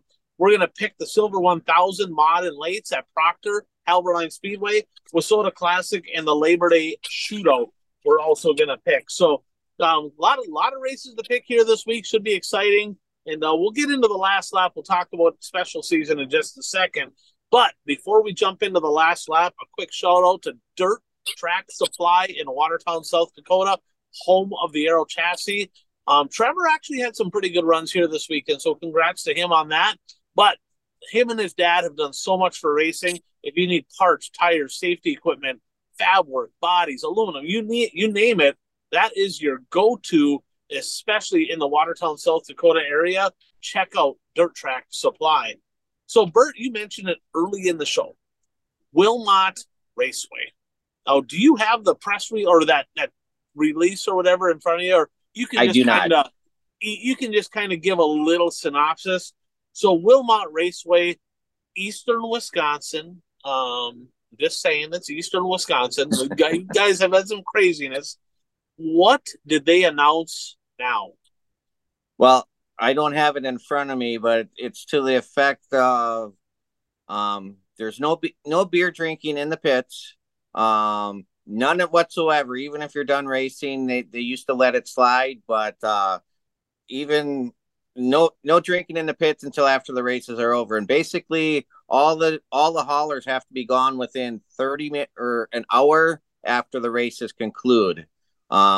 And nobody's allowed, I believe nobody's allowed in the pits after the races either. So every sporting event I know of, from NHL hockey games to NFL to baseball games to WrestleMania to racing to NASCAR to everything, right? One thing they all have in common is a lot of the fans are beer drinkers. That's what they do. They go there, have a few beers, watch the races. I don't drink beer, but there's a lot of fans that do, right? Viking Speedway really comes to mind here because, not that you guys are a bunch of drunks in Viking Speedway, but I had a conversation with a friend of mine here a while back, and he says, you know what, I go to Viking Speedway for the people, for the post-race. They're like, the racing's good. I mean, every track has some good racing and some bad racing, but I don't go to the Viking Speedway for the racing. I go there because they get their show done pretty darn early, pretty regularly, which gives me time to go down in the infield, have a couple beers, hang out with the drivers, hang out with my friends, be part of the culture. In this frickin' place is cancel culture. Welcome to 2023. Well, rumor has it there was a race team up there that decided that, they'd have a few cocktails and it was liquid stupidity. And next thing you know, brawls were breaking out, and they've had it happen multiple times. And well, they're, instead of just reprimanding that group of people or maybe having security or law enforcement there to kind of monitor it, they just went with the cancel culture and they said, nope, we're done with it. Races are done. Get the hell out of here. They might as well just close this place if that's going to be the case. This is absolute ridiculous. Your thoughts? So, Bert, you kind of brought this to our light. What is your thoughts on this? And then, Kraus, you've been a driver, a fan. You hang around the post-race stuff. I want your thoughts as well. Well, I mean, this kind of goes hand in hand with what's the future of local racing. The future of local racing are your young fans, and a lot of young fans like to go to the pits after the races. I mean, especially, at least we're in Eastern Wisconsin, they like to take their checkered flags down there, have the drivers autograph the checkered flags. The majority of the drivers have hotshot or hero cards, pictures of their race car with their sponsors listed on the back. They give away those to the kids, and by doing this, you're really hurting um, the possibility of creating new fans for life. I totally agree, Jeff. Yeah, for sure. That's what's part about it, and that's one reason why we wanted to speed our show up at Viking over the years. Get the fans down there, get the kids down there, and there's a bunch of us. We think we get sponsored by beer companies. Just we're not alcoholics, but you come down here and you get some free beer. I know Jason Tennis has got a free cooler. I got a free cooler. Here, come down and have a beer or two with your favorite driver and have some fun and hang out. And it's you've been to. I mean, there's a song we sing to after the races to you, Ryan. So you know how it is down at Viking Speedway, and it's going to be like that this weekend. I mean, every time Ricky Weiss used to race at Viking, and first pitter he came down, and he come always him and Shane Edgington always come flying over to the 29 pit and hang out and BS with us, and everybody comes over, and Vogel and Satter, they all know how to do it. You just have some fun, and yeah, obviously you got to please things and make sure you keep some things safe. Just have some security around there and take care. But you can't. That's like you said. That's what people do. That's what they look forward to. They would come to races and go hang out with the drivers. Yeah, it's unfortunate, and I hopefully they kind of change their mind for 2024. But throughout the remainder of 2023, that's the way it is. So cancel culture. You start kind of protecting yourself from bad things happening. Pretty soon you have nothing left to protect yourself from. So, little sad news in the racing world. Bert's got something over in eastern Wisconsin, and Tom Nesbitt, one of the legendary racers of all time in Minnesota country. His wife passed away here this past week. So, thoughts and prayers to the family, friends, and all the fans and everybody that has known the Nesbitt family for so long. Just want to give my thoughts and prayers to them. Bert, you mentioned something as well. Yeah, Shawano Speedway posted this morning that Scott Weisnick lost his battle with cancer yesterday, and we talked about Scott Weisnick on this show because it was in early August. Shawano Speedway had a last lap for him. They let him take his ice car around the track, and he got his picture taken in victory lane, and he was all smiles. And unfortunately, the next day he went into hospice and lost his battle yesterday. So, our thoughts and prayers go to his family. And that's one thing I really, really like about Shawano is they were able to do that before it came to an end. And they do a lot of cool things. They had a lot of drama this year, but there's so many good things that happen over at Shawano. So I'm pretty cool about that. So St. Croix Speedway over at the track right next to Cedar Lake Speedway hasn't been open for a couple of years. Saw a press release here this week. The track has been sold. Future unknown. Somebody posted in the comments that it's going to be up to the new owners to post if they're racing or not. That verbiage kind of gave me speculation that it's probably not going to be racing. Otherwise, I don't think they would have said that, but that's just speculation at this point. So we'll keep an eye on the old St. Croix Speedway, see what happens there. Another thing, Cobb Cook Grocery. So we think of legacy sponsors, right? So Kraus, I'm sure you have some in your area. Bert, I'm sure you do in your area, but there's certain businesses, right, that they have been sponsoring the track or cars for decades. I mean, literally decades. Cobb Cook Grocery, that's the Peterlin family, okay? Kyle Peterlin's, grandparents and all that. They've been, man, I'm telling you what, back into the 80s, Cobb Cook Grocery was a sponsor of the Hibbing Raceway, sponsor of many, many, many race cars, and no longer part of the Peterlin family. They sold the business. Some new people in town bought it. Hopefully they still support racing the same way that Cobb Cook Grocery has for years. But just a shout out to the Peterlin family, Cobb Cook Grocery, the legacy they had there, because there's not a lot of legacy sponsors like that. So another thing here, guys, quick happy birthday to Brad Parson. His birthday yesterday. So sponsor of the show, we got to wish him a happy birthday. Postseason is here.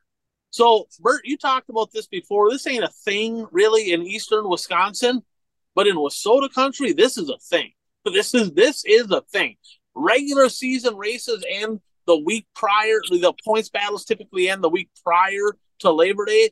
Thursday of Labor Day weekend, the granddaddy of them all, the 51st annual Silver 1000 up at the Helberline Speedway in Proctor. That kicks things off. Then they go to the Wissota Classic in Grand Rapids, a pair of Labor Day shootout races in Hibbing, tons of racing all over, right? You got the Big Buck Nationals out at Brown County Speedway in Aberdeen. Kraus, I'll let you talk about this in a second here. Viking Speedway, they got a doubleheader, enhanced K in all their classes. Greenbush has a pair of races Saturday and Sunday. Rice Lake, Madison has one on Monday. Casino has one coming up here as well. The Hangover. So I want to know to you guys, right? Because I know you don't have this in eastern Wisconsin, Bert, but you've been over in our neck of the woods, so to speak, for these. What does this time of year mean to you? And is there any just one postseason memory that you guys had when you think about invitational season? What comes to mind? Well, first of all, I'm envious of you guys in the western part of Wisconsin and in eastern Minnesota, because you guys have a plethora of special events at the end of the year. And not just special events, but they're long-standing special events that have a history behind them, and that's part of what makes them special. Probably the special that I'm more familiar with is Punky Manor, because when I was involved in MJ's race team, we'd go race at the Punky Manor every year. I mean, that was a race that MJ wanted to win. He never did win it, but my first year on his crew, it was in 1990. He actually finished third. I think that's the highest he ever finished when I was in his crew. So that's one of my memories. Kraus, talk a little bit about what's coming up at Viking Speedway, and then what is postseason? What does this time of year mean to you?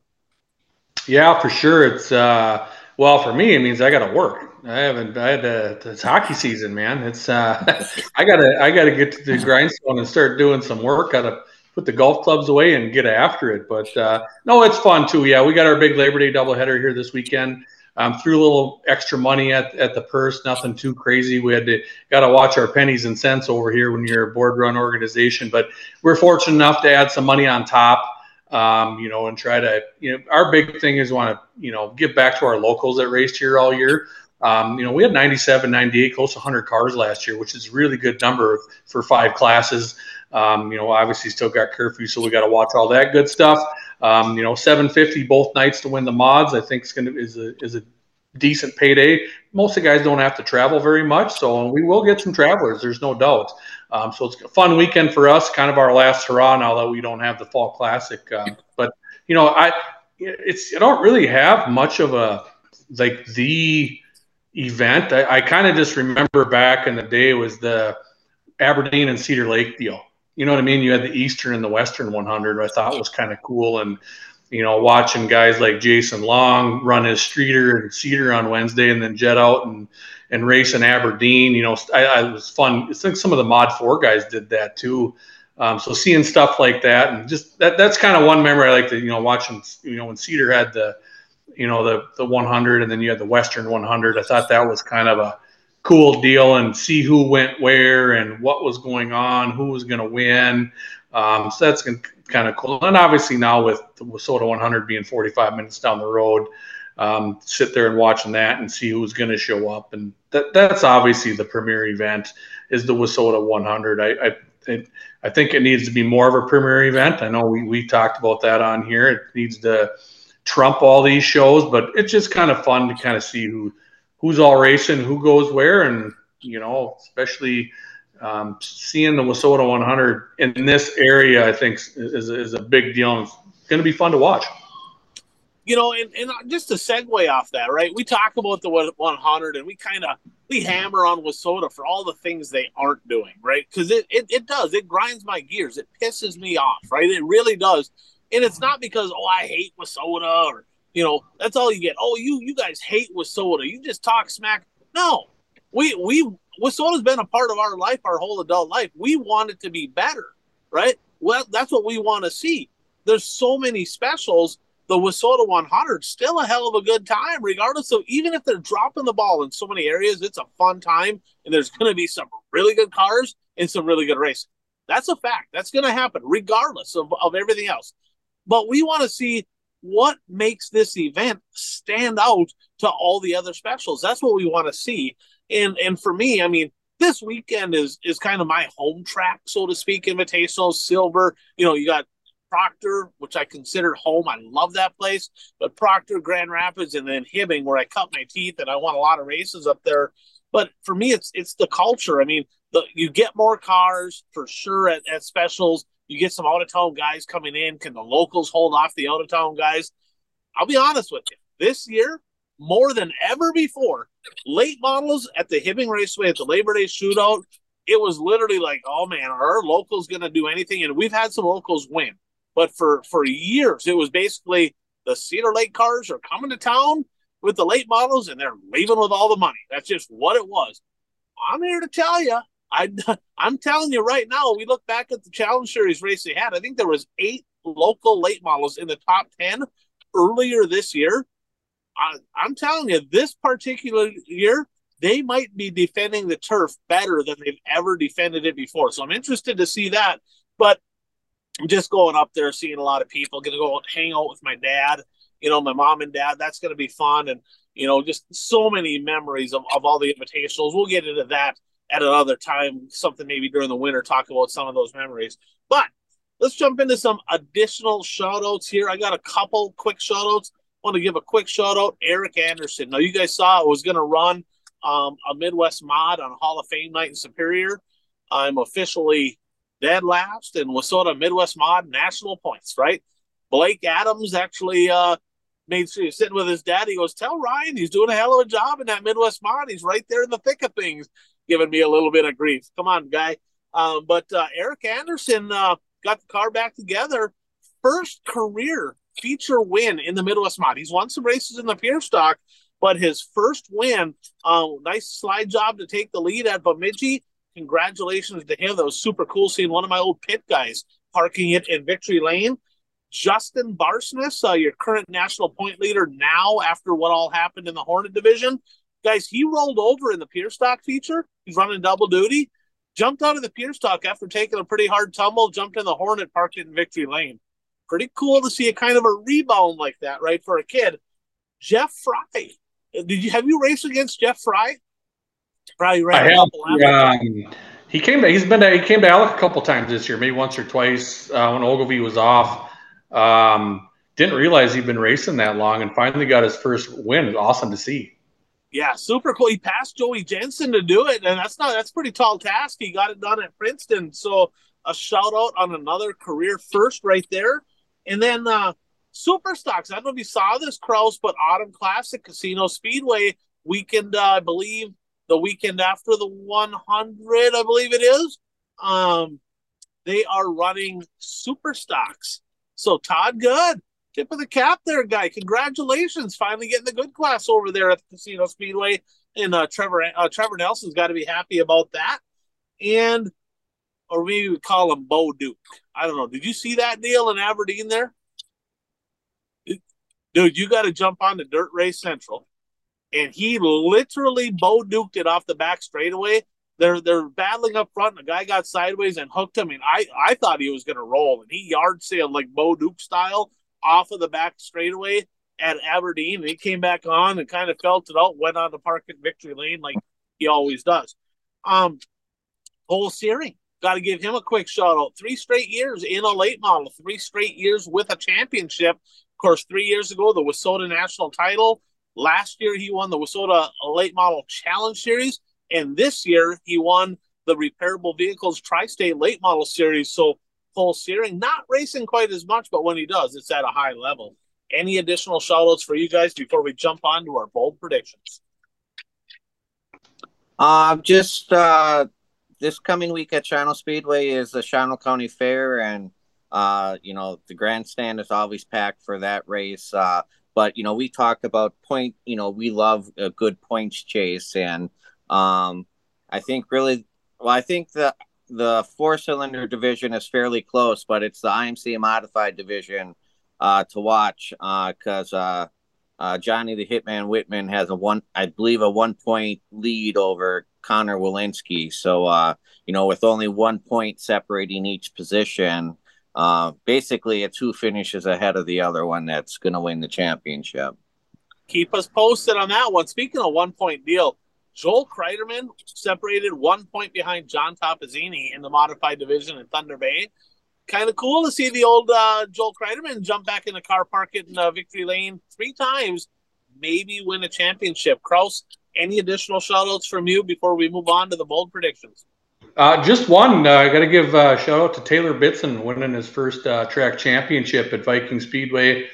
Probably one of the most entertaining, wildest Midwest modified features I've ever watched. Ron Sauer, you had a Sauer, a Bitson, and Sean Olson, who's technically a music. 3 huge names in Viking Speedway history. And what got my attention was I was standing in my trailer and I heard hooting and hollering. That's how loud it was. So there you go, Bert. It was for a track championship. Came down to the last lap. Slide job was clean. Great battle. So shout out to those guys for putting on a heck of a show. And that's what you want to see down at points battles. And then have the 3 names with rich tradition in Viking Speedway. It was an awesome night. You had 2 guys heartbreak and one of the Bitson boys getting his first track championship. Super cool. Super cool. So 3 bold predictions brought to you by Mason Aaron's Videos. Mason's coming up. He's going to be at the Silver, and he's going to be in Grand Rapids. Looking forward to seeing our editing guy. Jump on YouTube, Facebook, check out Mason Aaron's Videos. Lots of great content. Great guy. Great ambassador to dirt track racing. So we pick 3. We make 3 predictions every week. Keep track if we're right or wrong. Kind of keeping a tally here. A few things came off the board. So old Jeff Krause here said T-Mac was going to win 50 grand at Port Royal. Nope. You said Brady Gertis was going to the way you worded it, Brady Gertis is not only going to win the championship, he's also going to win the feature. If you would have just left it right there as he's going to win the championship, would have got a point. Him and Zach both had tires Ballman 8, and they got a solid 7th and 8th in that one. That did not happen. And then you said Bobby Pierce was going to sweep Davenport. Kind of a bad beat there because he would have, but he did not. So that didn't happen. Bert, you had a few come off the board here. Anvilink wins at least one Dirt King race this weekend. That did not happen. Well, he was going to start on the front row in Plymouth, and then the feature got rained out. Well, that's exactly why they just ran them last and didn't get it in, because they didn't want you to get points. That's how that works. So thank you, Plymouth, for that. Carson Macedo, a pair of podiums in North Dakota. Rough week, 5th and an 8th for the 41 ride. You said, was it Coy Viles? Is that what it is? 16-year-old yes. In the sport mod was going to win the track championship at the Berg. And he did. He got that done by 7 points. That was over his dad. His dad get second? Oh, yep, his dad got second. Pretty cool. And then this one we can probably, you guys can decide. We'll probably take this off the board. You said the old voodoo child earlier this year, Scott Bloomquist, was going to go winless in 2023. If we just take that out, I don't think he's going to race. Right? We'll probably just take that off the board now. I don't think he's going to race. I told Jeff, I'm like, he's kind of a doubter here, but I mean, maybe the spaceships will come in and put him in a car for the World 100 and the cigar-shaped one. I'm not sure. I had a few come off the board here as well. I said Josh Zimpel was going to have at least one podium at the 2 Challenge Series races. 13th and a 12th struggle bus there for the 5. I said Dave Dalsiak was going to win his 4th straight, and his cousin Brian was going to get his first podium. Well, half of that was right. Dave Dalsiak, 4 straight, 7th on the year, flat out giving him a thumping over there at Sycamore. But his cousin hurt a motor, never even got to start the feature, so that did not happen either. I said TPO and Dustin Strand because they've had a little animosity. I thought they were going to maybe have a little dust up in Grand Forks. Well, that did not happen because TPO was smart enough to not go there. I had a couple earlier in the year that came off the board as well. I said Ogilvy was going to average at least 16 late models at their regular events in 2023. They only got 2 of them in. They got Challenge Series stuff in, but all their other late model shows rained out. So they only got 2 regular nights, 14 at each of them. So that was a no. I said Kevin Burdick was going to win the KME points, which what they do is on all the nights throughout the season up until this past weekend between the Hibbing Raceway, Halberline Speedway and Proctor, Gondiclaw Speedway and Superior, they accumulate all the points. The winner of that got a cool $10,000 from Pat Capella, and Kevin Burdick took that home. So congratulations, Kevin Burdick. That was a yes. And I said Zach Johnson was going to win the Moonshine Mod Tour. Yeah, no, that did not happen as well. So that leaves us right there to the standings. In the standings right now, I have 39 correct, 55 wrong, 41.4. Bert's at 38 correct, 58 wrong, 39.6. So I got a slight edge there on old Bert. And Jeff and the listeners, they're at 19.4. So they're starting to make some headway, but got a little work to do. But we got a lot of predictions here. I got a couple different fans that kind of sent some stuff in. So maybe I'll touch on a couple of them quick first, and then we'll go around the room. Actually, Jeff, that's our boy. He helps us with our points, part of our pick'ems, good buddy of mine. He said between the Silver 1000, Wissota Classic, and the 2 days at the Labor Day Shootout, he said there's going to be 4 separate winners in the late model division. So no late model driver will double up this weekend. Another fan of our show, Tony, sent one over. His 10-year-old Mike and Iverson. He said Mike and Iverson will win at US 24 in Logansport, Indiana, in his 7M junior sprint car. He has a 5-point lead in the Hart Series National Championship race. So good luck there to Mike and Iverson, 10-year-old. They both listen to the show, so I had to get that boy in victory lane. Sounds like he's doing a hell of a job. And then I got one from JR here. This one's kind of funny with all the stuff that's happened. JR said the head Wissota tech inspector will be involved with at least one massively controversial call at the 2023 Wissota 100. Pretty good odds. Probably going to happen. So Nick sent 3, so we'll filter him in. Let's make 3 laps around the room. We'll start with Bert. We'll go to Jeff. I'll say Nick's, and I'll say mine. So we have a few here, and then that'll bring us to the end. So, Bert, what is your first prediction here this week? Bishop will have 2 podium finishes in the World of Outlaws series this week at Mississippi Thunder and Deer Creek. He's been running pretty good. Okay. Jeff? Bert, these are supposed to be bold predictions.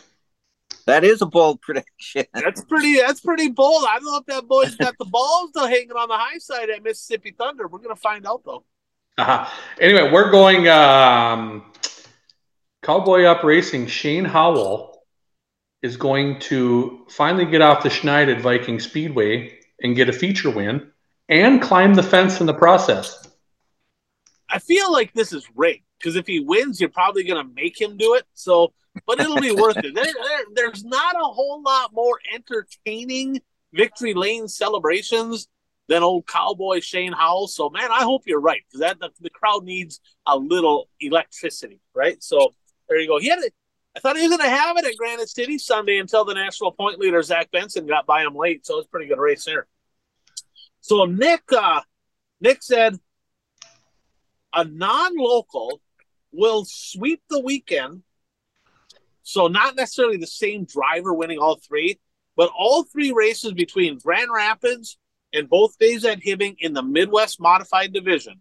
All 3 of those features will be won by a non-local driver. Kind of hope you're wrong there, guy. Kind of playing with my turf there.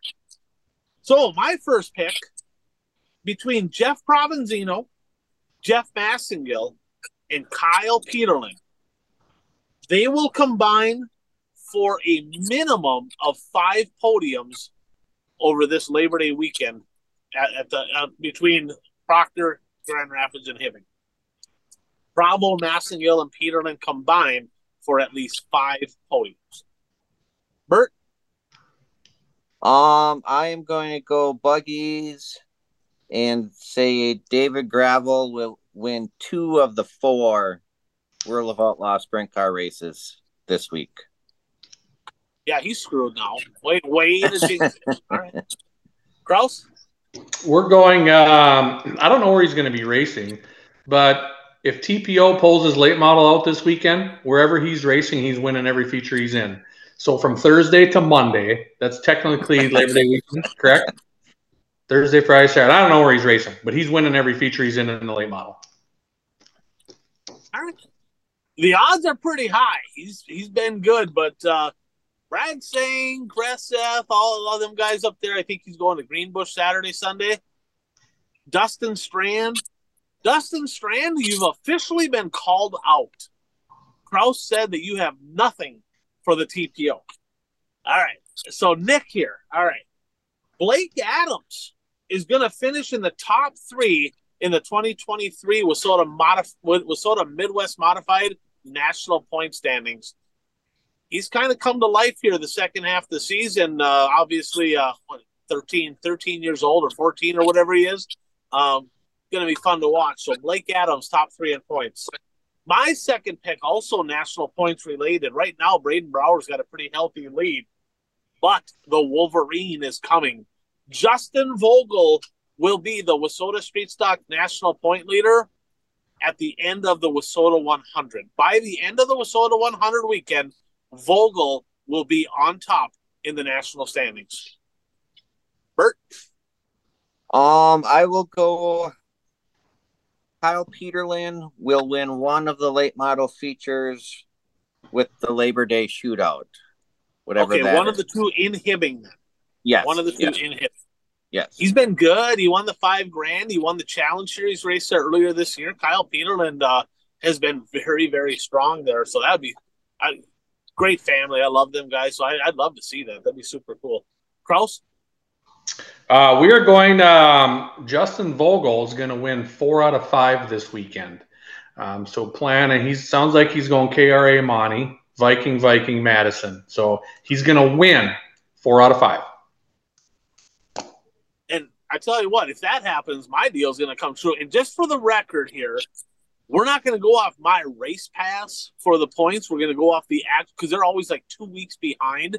So we'll do the math on what's actually tabulated because I know they got so much to do at the Wasota office where they can't get that together. So we'll have the official correct points at the end of the Wasota 100. So Vogel, 4 of 5. All right, so I'm going to go back to Nick here. Jody Belfi is going to win the Silver 1000. Guys, he's been really good. He was horrible the first half of the season. MB came up, Mars's and whatnot, and they did some testing at Gonda Class Speedway. That thing has been really, really good the second half of the year, so keep an eye on that 11. And my third and final pick is a little super late model stuff. Turbo Tyler Erb is going to be in a Longhorn before Speed Weeks. Turbo Tyler Erb will make the switch to Longhorn before Speed Weeks. Thought you'd say an MB.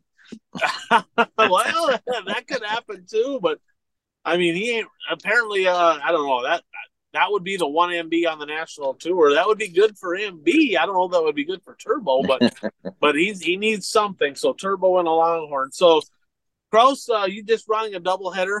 You going anywhere other than Viking this weekend? I'm negative. Just going to watch some racing and race on Saturday and Sunday, and then get ready for my team to come in on Monday. There you go. And Bert, what are your plans for the week? I'll be going to Shawano Speedway on Saturday night for the races during the Shawano County Fair. Sounds good. I'm gonna go to. I got a bunch of racing. I'll see Puka here, and I'm guessing that Puka and I will likely do like a pre-race, post-race deal. So check that out. Probably be on YouTube. We'll probably do some of that. But I'm going to be at the Silver 1000. I'm going to be at the Wasota Classic. I'll be at the Labor Day Shootout. Excited to get back up north, see some friends, and hopefully some good racing up there as well. So Again, thanks to all of our great sponsors. Hopefully you enjoyed the show. A lot of content here. And things are winding down. Now it's getting to that time of year where there's just not quite as much racing, but a lot of exciting stuff this time of year. So for Bert Lehman, for Jeff Krause, I'm Ryan Aho. Thanks for tuning in to the One to Go Show.